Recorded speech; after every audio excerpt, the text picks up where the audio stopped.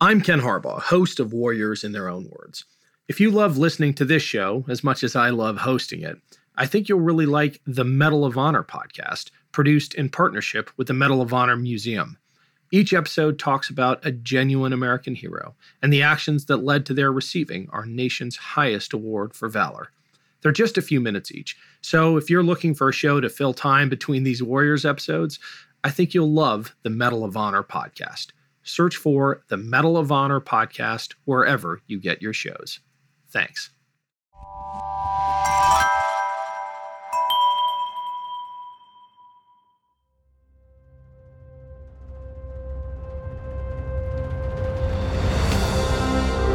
I'm Ken Harbaugh, host of Warriors in Their Own Words.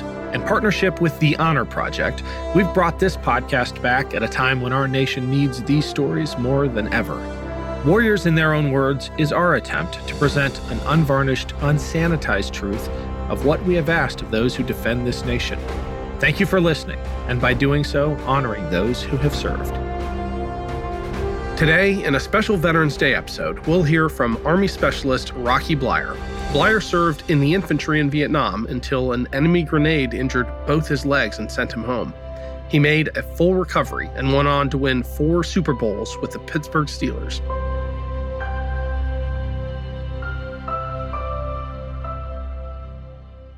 So my name is Robert Patrick Rocky Bleier.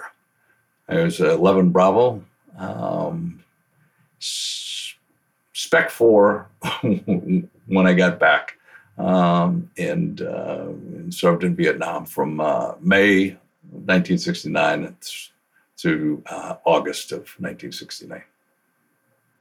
So the backstory is that I grew up in a small Midwestern a town called Appleton, Wisconsin.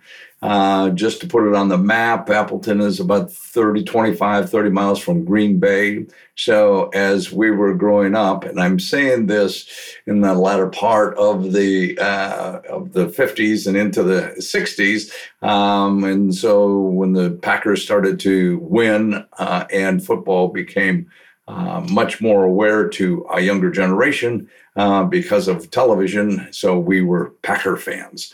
I grew up in a bar. My father owned a bar. We lived right behind it. We ultimately moved upstairs. So it was a 2-story building. And so we were 1 block from downtown. And so it was a neighborhood kind of a deal. You grew up with the Catholic school in which we went to was a block away. And so your friends were all in the neighborhood, as they say. And so, you look back on it, it was maybe somewhat of an idyllic time. And you played organized sports because you organized it. There weren't any little leagues or Babe Ruth leagues, or there were rec leagues by the recreation department, or otherwise you would pick up your teams within the neighborhood. And then we started playing in the latter part of junior high school, let's say, in an organized fashion at the Catholic grade school at that time. Then, so it was the baby boomer move, and just to put things in perspective at that time, was that there was a growth that was taking place of us younger kids that were coming in. And so we had a brand new high school that was built called the Xavier High School, a new Catholic high school that was in the area.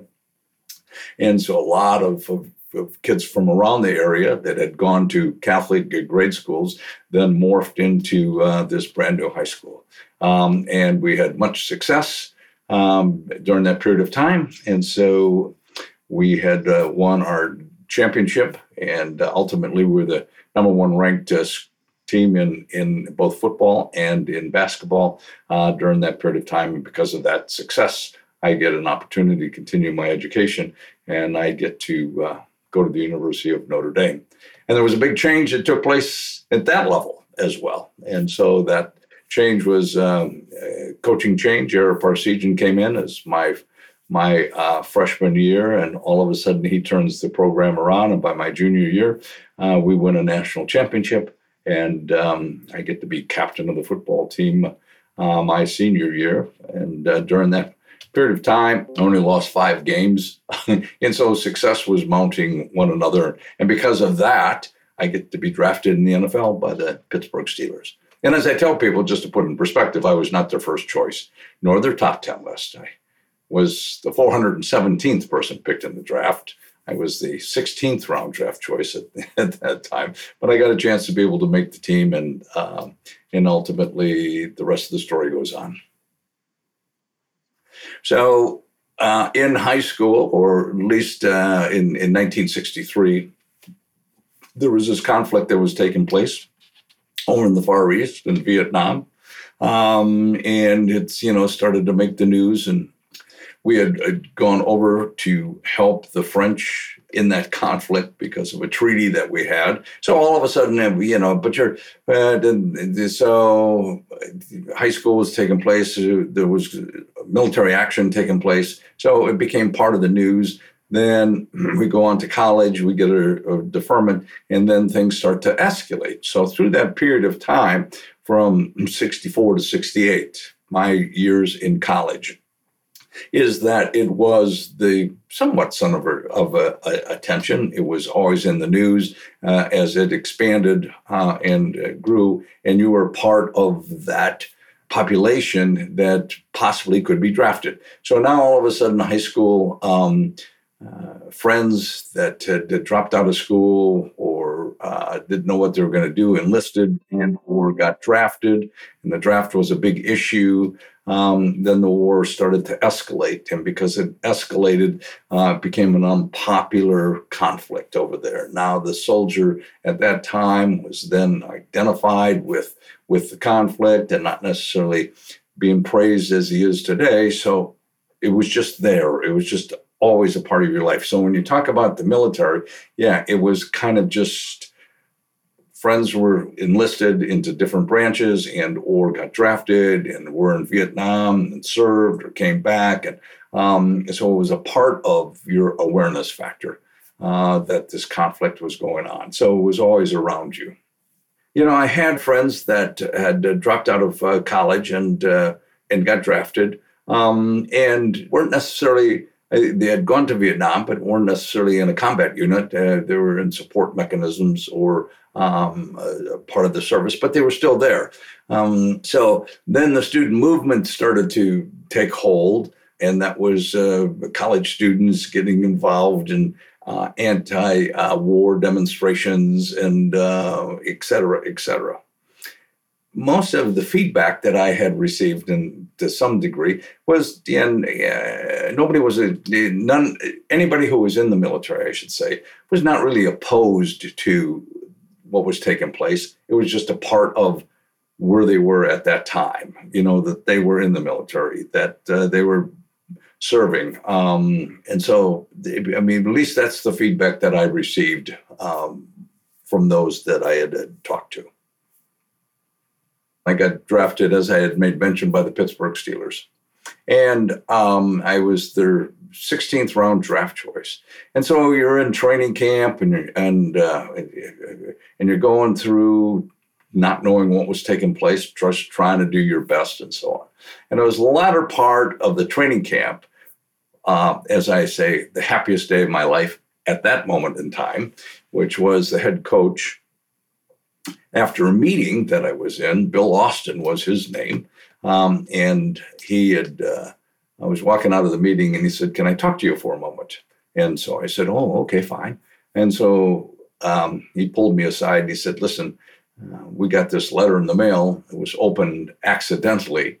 It was to me, but it was opened accidentally." And he said, "We think you're good enough to make this team, and we will take care of this for you." Well, the letter was my 1A classification, which just meant I lost my student deferment and I was now eligible for the draft. Whatever take care of this meant in his mind, it was like, I'm good enough to make the team. So time goes by, a week goes by, 2 weeks go by, a month goes by. I hadn't heard anything kind of from the Steelers, and we're just kind of doing our process. And so unlike today, maybe, but I go down to the Steeler office and talk to the general manager, and I go, hey, have you guys heard anything about this, taking care of this for me? And he said, we're having a little problem. General retired, the congressman got defeated. All our contacts are, but we're working on it, whatever that meant as well. So in my mind, which was that, and the only experience I had was through the Green Bay Packers. And so when I would be back home prior to going to training camp, there would always be an article in the paper about those players that were in the reserve. And so they would go to 2 weeks during the summer, or they'd be on weekend calls, as the regulation was at that time. So they were just little stories. And, in the back of my mind, I go, well, that's the possibility of what may happen if you make the team.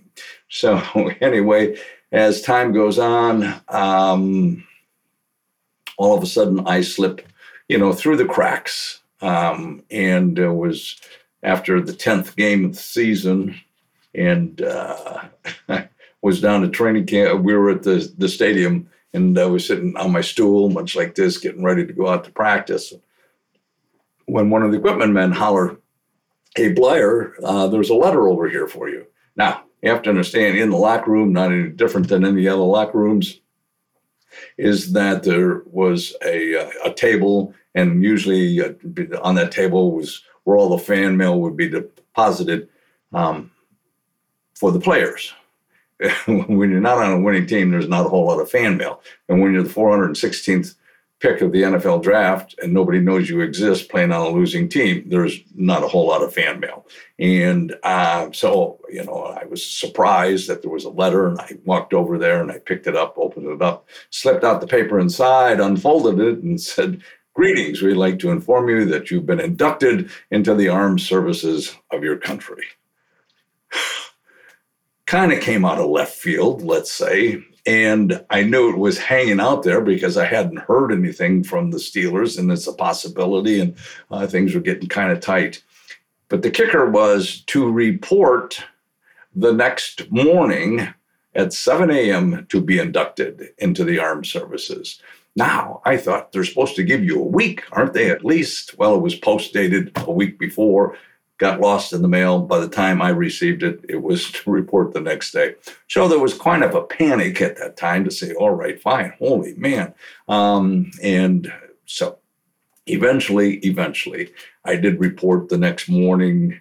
They gave me 24 hours to get my stuff together. And so it really wasn't until the following morning when I was inducted. Now, part of that was, as I look back on it now, maybe part of the helpful thing was the reaction, of having to be in a mode to deal with it immediately, meaning my life. Okay, I got to call my parents. I got to get this together. I got to get that together. Talk to Steelers, knowing that the following day I was going to be gone. So I packed my bag, did everything they had to do, and went to basic training, and then went to AIT, and ultimately got my orders.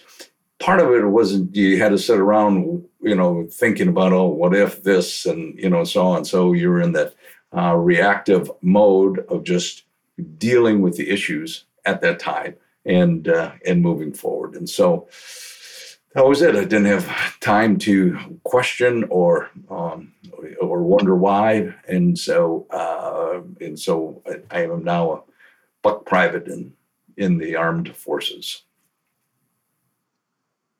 1968 was the height of the war in Vietnam. We had the most personnel that was over there. It was over 500,000 troops in Vietnam. So the escalation was to get more troops over there.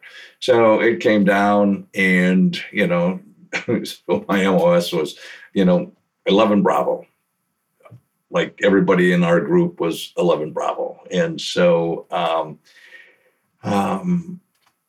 that was it, so it was like your fate. I got my orders.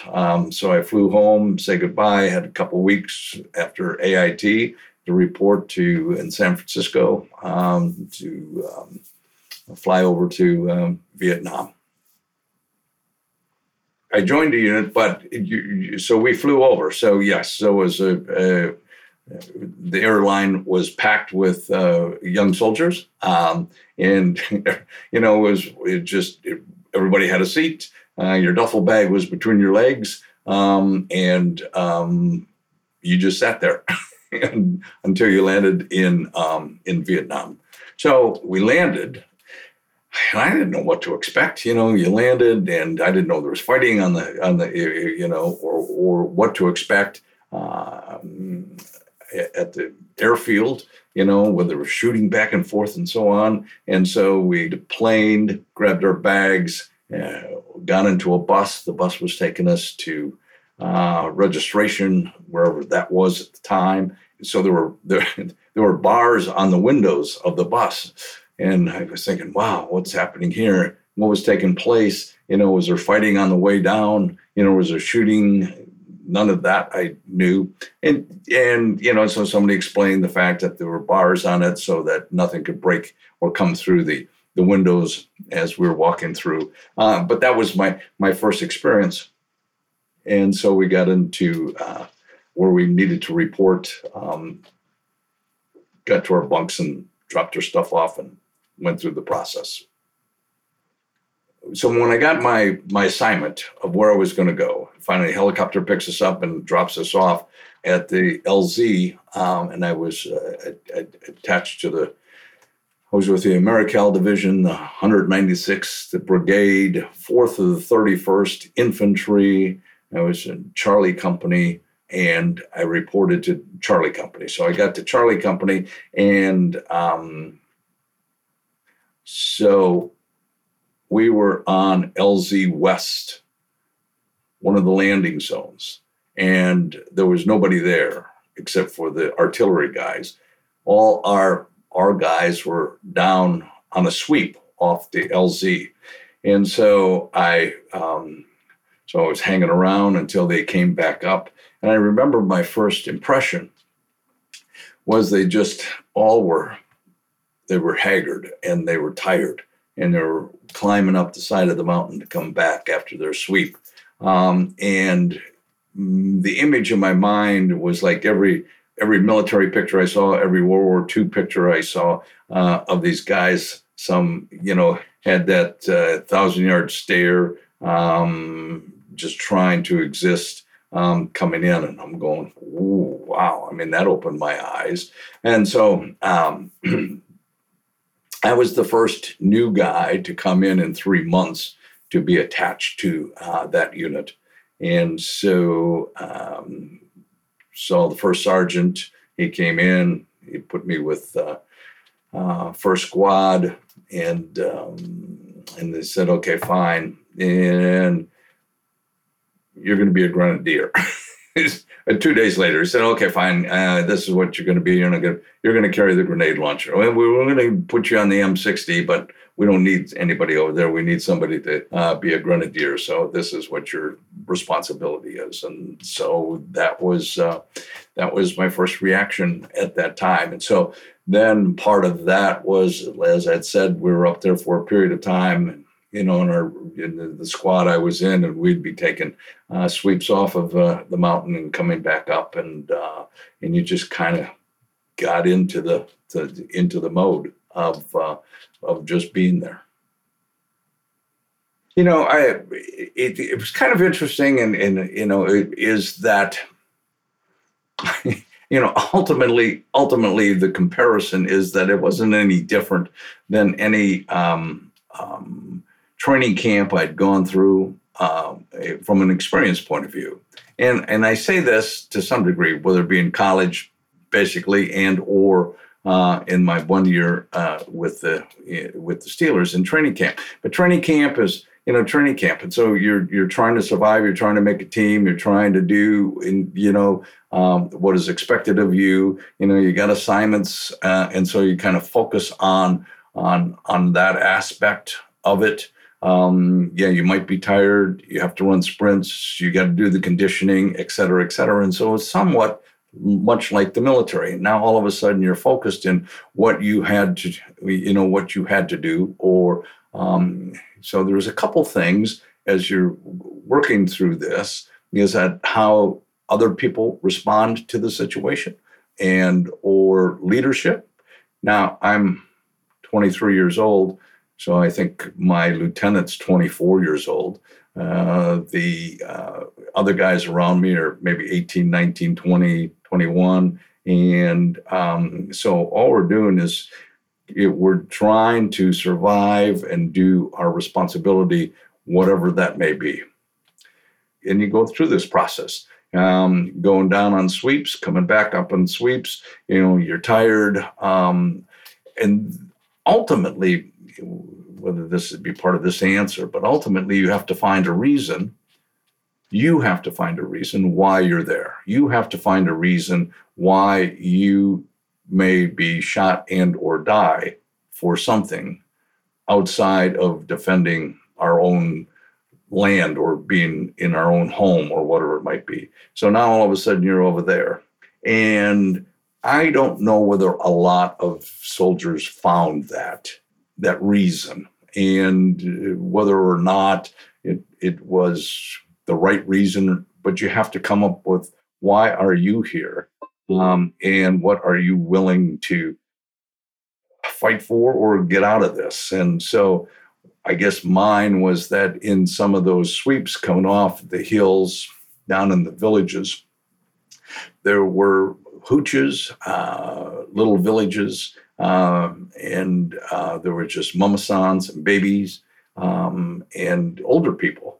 And so the way, I can remember coming through a small little encampment, and they were boiling a hoof, like a steer hoof, in a bucket of water. And that was their meal.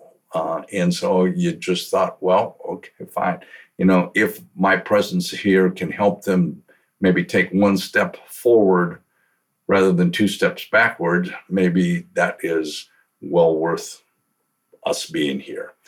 Simple as it may be, and not in depth, but I think that it becomes important for each soldier to be able to find a reason outside of defending their country or for their country, a personal reason why they are there, and that they may lose their lives over. Not that that'll ever happen, but deep down inside, I think that somebody thinks about that. And so as simple as that may be, that became part of the reason, or at least for me, an acceptance of being there.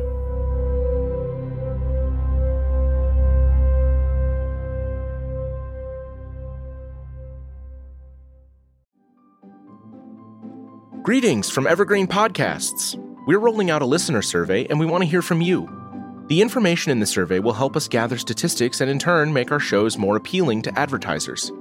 I know most people don't like ads, but this is one of the only ways our shows make money and help keep their lights on. We promise it will only take a few minutes, but the impact on our podcasts will be tremendous. As a token of our appreciation, we'll randomly select one lucky participant each month to win an exclusive merchandise package from Evergreen Podcasts. Head to evergreenpodcast.com/listenersurvey to help a show and possibly get some free stuff for doing so. We can't thank you enough for the support. Now back to the show. Hello, this is Gary Chachot welcoming you to check out the French History Podcast. Our main show covers the history of France from the first humans until present. If you liked Mike Duncan's The History of Rome and wanted a similar program covering the land of beauty, culture, and love, we are exactly that. We also host world-renowned scholars who have delivered guest episodes on their specialties, including 18th century pirates, revolutionary booksellers in 20th century Paris, the special friendship between the Marquis de Lafayette and Thomas Jefferson, and numerous others.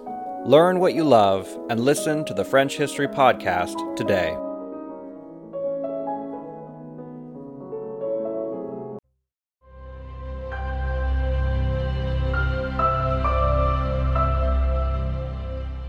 Your battalion, made up of 4 companies, had an area of operation in which they covered. So in that area, we operated from 2 landing zones, LZ West, as I had made mention, and LZ Siberia. The landing zones were on top of hilltops or mountains, and that's where the heavy artillery was located. And so that's where supplies would come in for the troops also up there. So you would rotate. A company each would be security around those landing zones up on top, as two would be down in the field doing maneuvers and searching and trying to follow or find the enemy. So then they would rotate. So you'd be down in the field, then up on a LZ, then down in the field, up an LZ, usually maybe 10 days to maybe 2 weeks deployment of that kind of a nature. So as you come to learn is that on the sweeps, so when you're on an LZ, then every day you would take a platoon or a squad would go down, take a sweep down into an area of operation around that base, and then walk back up in the evening. And so then that would rotate while you're up there day after day after day after day after day. So you weren't doing it every day, but that was it. Now, one of the things about it is that when you're on the LZ, you're in a stationary position. So the Viet Cong knew where you were. So they knew those coordinates. And so every day, just about every day, there was always some action that would take place. So every now and then, as you're up there pulling security guard, someone would have what would you call it? A rocket grenade launcher. And then all of a sudden, you'd hear an explosion. So the sound would be incoming. Okay, everybody know. And they would then walk the rockets up or the grenades up the side of the hill. And so it would hit one, explode, hit another, hit another, hit another. And then we'd return fire once we finally found where that location was. But that would happen sporadic while you were up on the mountain. In the valley, when you're walking, now you're moving. So you're moving and the enemy's moving. And unlike today, because of the technology we have, you weren't as viable on the field or on the ground doing those sweeps out in the field, and because if you happen to run across one another, you might. So we'd come into villages and we'd check out the villages and so on, and then move on, and we'd have an area of operation. So your day would be: you get up, you get a cup of coffee, you'd make it. Then you'd move out. You get to a point where you would have stop for, quote, lunch, so to speak, and then you'd move out of that area after a couple hours into another area where you'd have a bivouac for that evening. You set up a security guard, and you would do that and repeat that day after day after day as you move through that area of operation. So it was different places and different expectation. But at every place, you had to pull guard duty within your platoon and or within your area. So you'd switch, you'd be up for 2 hours, and then your teammate would be up for 2 hours, and then you have a third guy. And so you get like 4 hours sleep if you could, and then you just rotate through the evening until we got up in the morning and moved out to the next location. So the details of that day was that we're up on an LZ Siberia, our company is, and all of a sudden, let's just say it was over the weekend, all of a sudden we get a report that there's enemy activities. Just, I'm a grunt. I'm a private. So all you do is get what's fed down to you. You don't know what's happening or why it's happening or whatever it is. So all of a sudden we're on 24-hour alert. Now, 24-hour alert is, whoa, there's some stuff happening out here. That means nobody's on break. Everybody's alert. We're on 24 hours as best we possibly can to manage that. We may be moving out. So finally, as bits of information get down to where we are, And ultimately, this story I didn't find out all this until after the fact. But there was a movement by the NVA out of North Vietnam. They had a whole regiment that was moving down into the Hep Duc Valley. That's where we were located, up in I Corps. And so this movement was moving down of regimental soldiers. So a Bravo company was out in the field. Charlie company I was with was on LZ Siberia. We're on 24-hour alert. They got hit or were under attack. And all of a sudden we are helicoptered or pulled together to get out, and helicopter, we're flying down into the valley, and our mission is to get to Bravo company to give them the support they needed or whatever. So we're flying out in helicopters, get out, assemble. We're moving out through the late afternoon into the early evening. There's a firefight taking place. Helicopters are coming in. I can see machine gun from the enemy. One of the helicopters got hit. So all this action, but it was taking place at night. Our mission was there to get and support Bravo company. So by the time we get to them, it is late at night. And what bodies that did not get removed by helicopters, we were now going to move them out of that spot. So our responsibility was to pull front and rear security and carry what dead that were left and out of that area. So we're trying to move what was left of Bravo company. So all of a sudden, there was a body that was left. I grabbed another guy, said, come on, we got to take him out of here. I threw my grenade launcher to one of my friends behind us. And so we picked the body up. And as we're moving out, we had to cross the stream. And so there was a machine gun position on the stream. Now, all of a sudden, it opens fire, and we're in another firefight very quickly. After a period of time, the word was to let's leave the bodies. Let's move out as best we possibly can. So eventually, we did move out, and we hook up with another company that was in the field. We set up a defensive position that night. Next morning, we're moving back. So our company was going to go back to retrieve the bodies that had been left behind.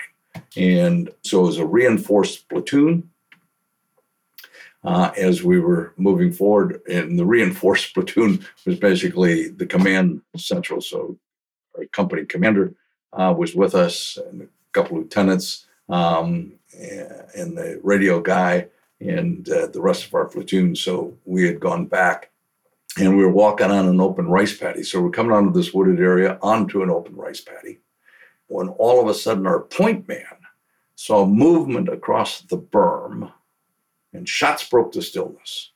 And the enemy started to run, and he started to chasing and pulling everybody out in the middle of that rice paddy, when all of a sudden a machine gun starts to level the area. Bodies were diving left and right into the rice paddies that we were crossing. And so I jumped in one in front of me, got to the end of it, looked down. 4 other guys were pinned down in an open rice paddy as well. I did see the machine gun, or I could see where it was coming from.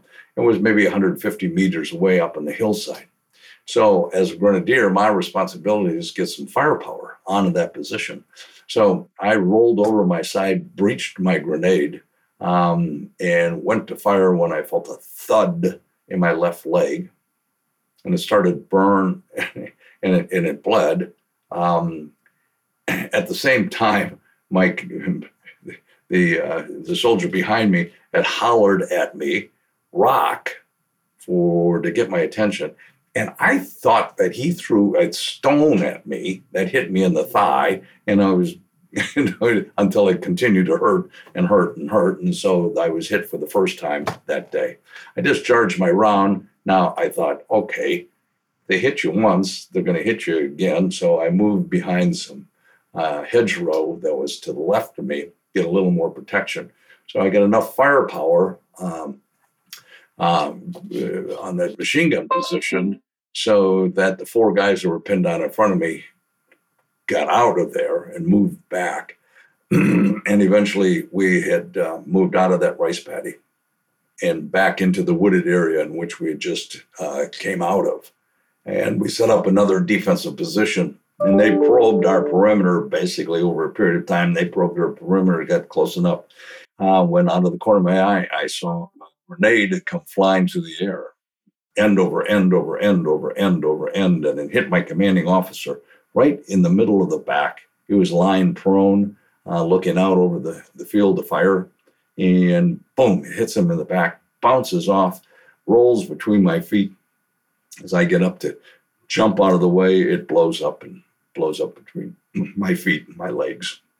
And we're in another firefight until a sister platoon finally fought its way down to get us out of there. They came down. There was a lull. So then they carried us out of there. So I can remember lying there.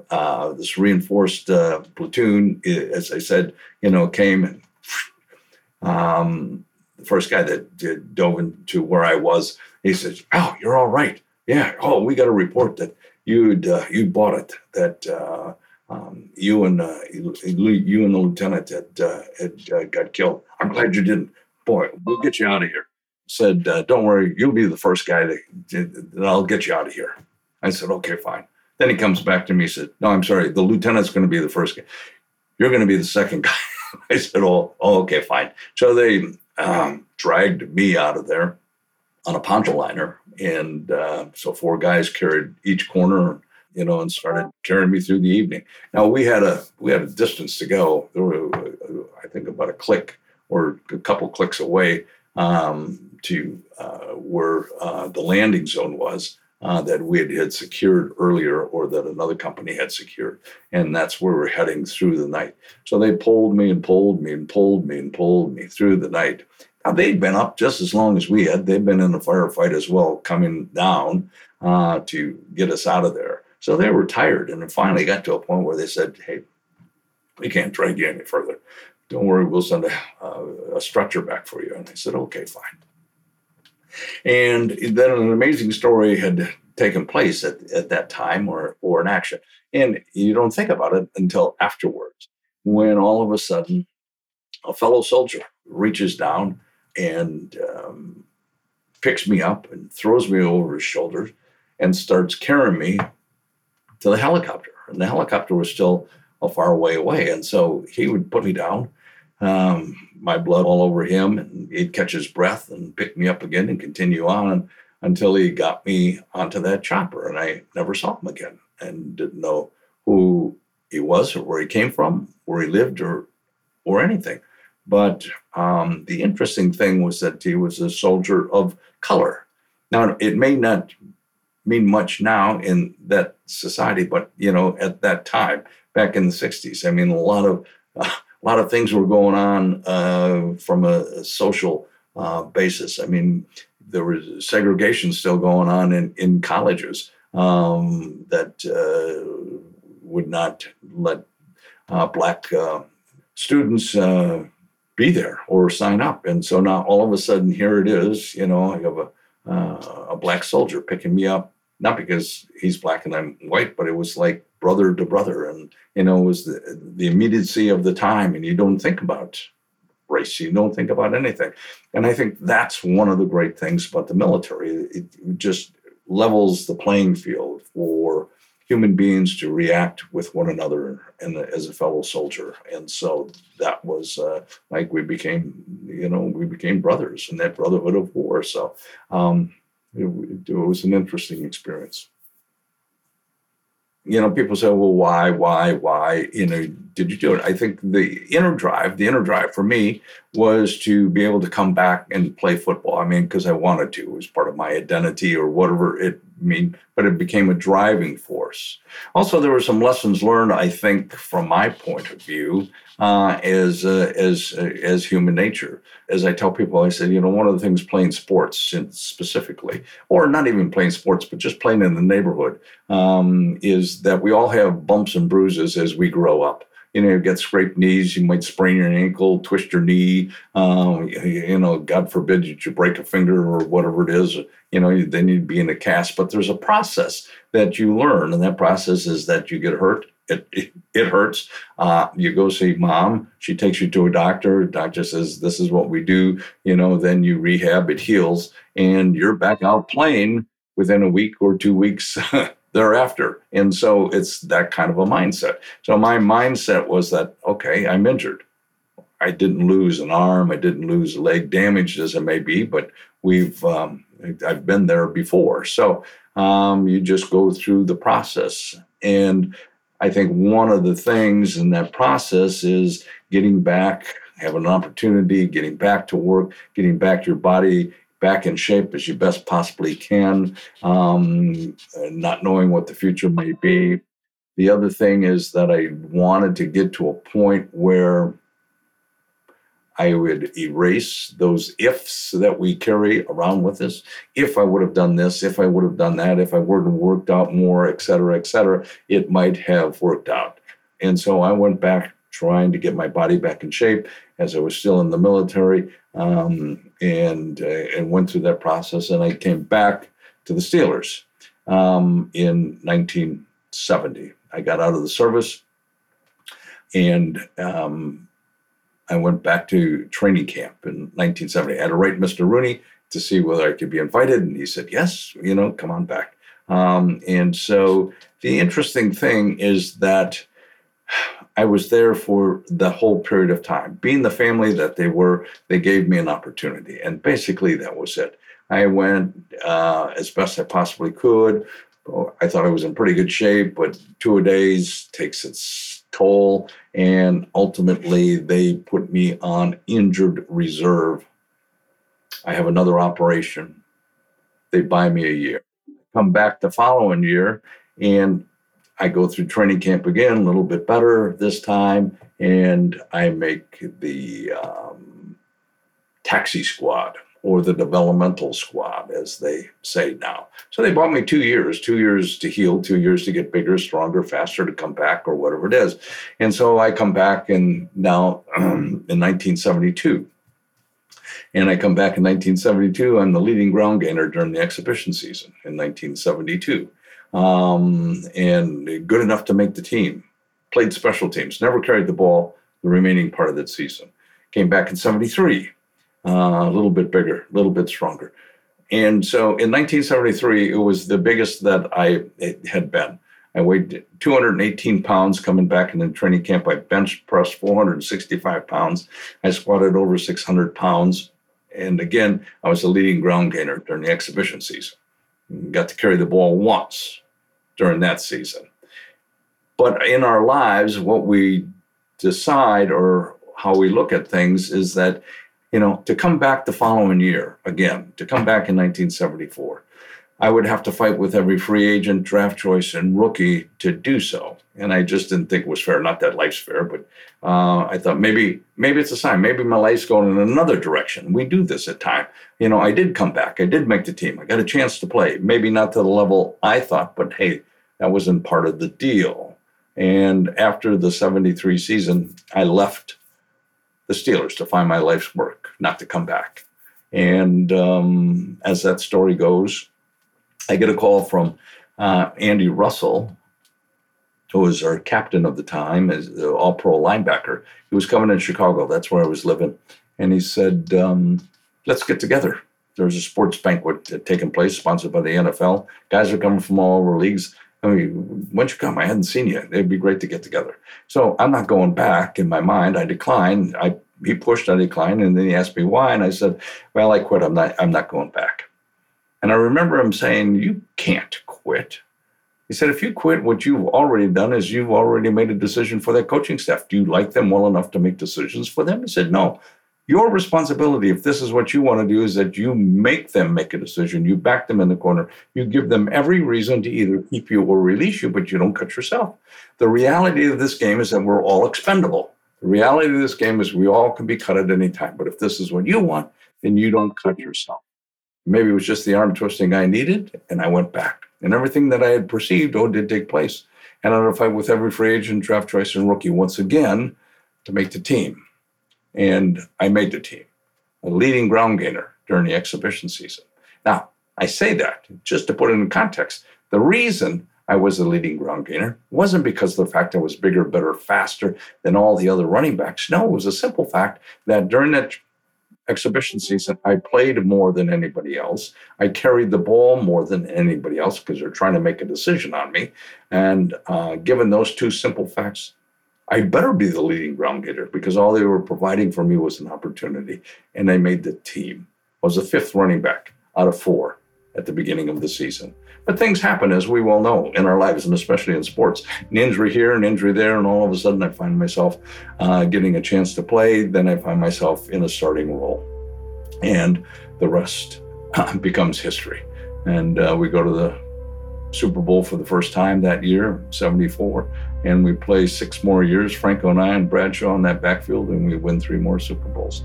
And so you become part of that, the starting team, because of an opportunity that somebody pushed you through the door, somebody gave you a chance to be able to do it, and you have to take advantage of it. That was specialist Rocky Bleier. In honor of Veterans Day, Bleier and I asked that you consider donating to help veterans in need. The National Veterans Foundation provides assistance to veterans with needs including medical treatment, PTSD counseling, VA benefits advocacy, food, shelter, employment, training, legal aid, suicide intervention, and more. Visit nvf.org to learn how you can help. Thanks for listening to Warriors in Their Own Words.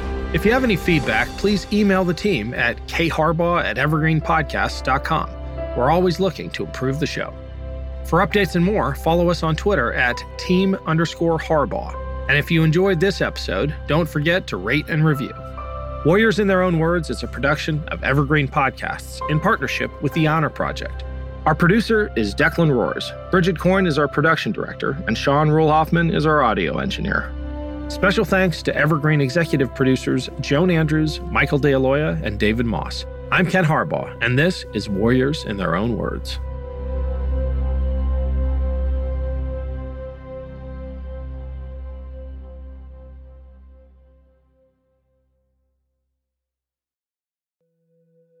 It was said that on the ship that traveled to the POW camp, the conditions were so horrible and the hold was so crowded that men would simply die standing up. Letters from My Father is a new docuseries podcast starring Jack Quaid from Oppenheimer and The Boys. It's the story of one woman who retraces her World War II veteran father's steps after he was captured by the Japanese and kept in one of the most notorious POW camps and had to find a way to survive. You can find Letters from My Father from Voyage Media anywhere you listen to podcasts.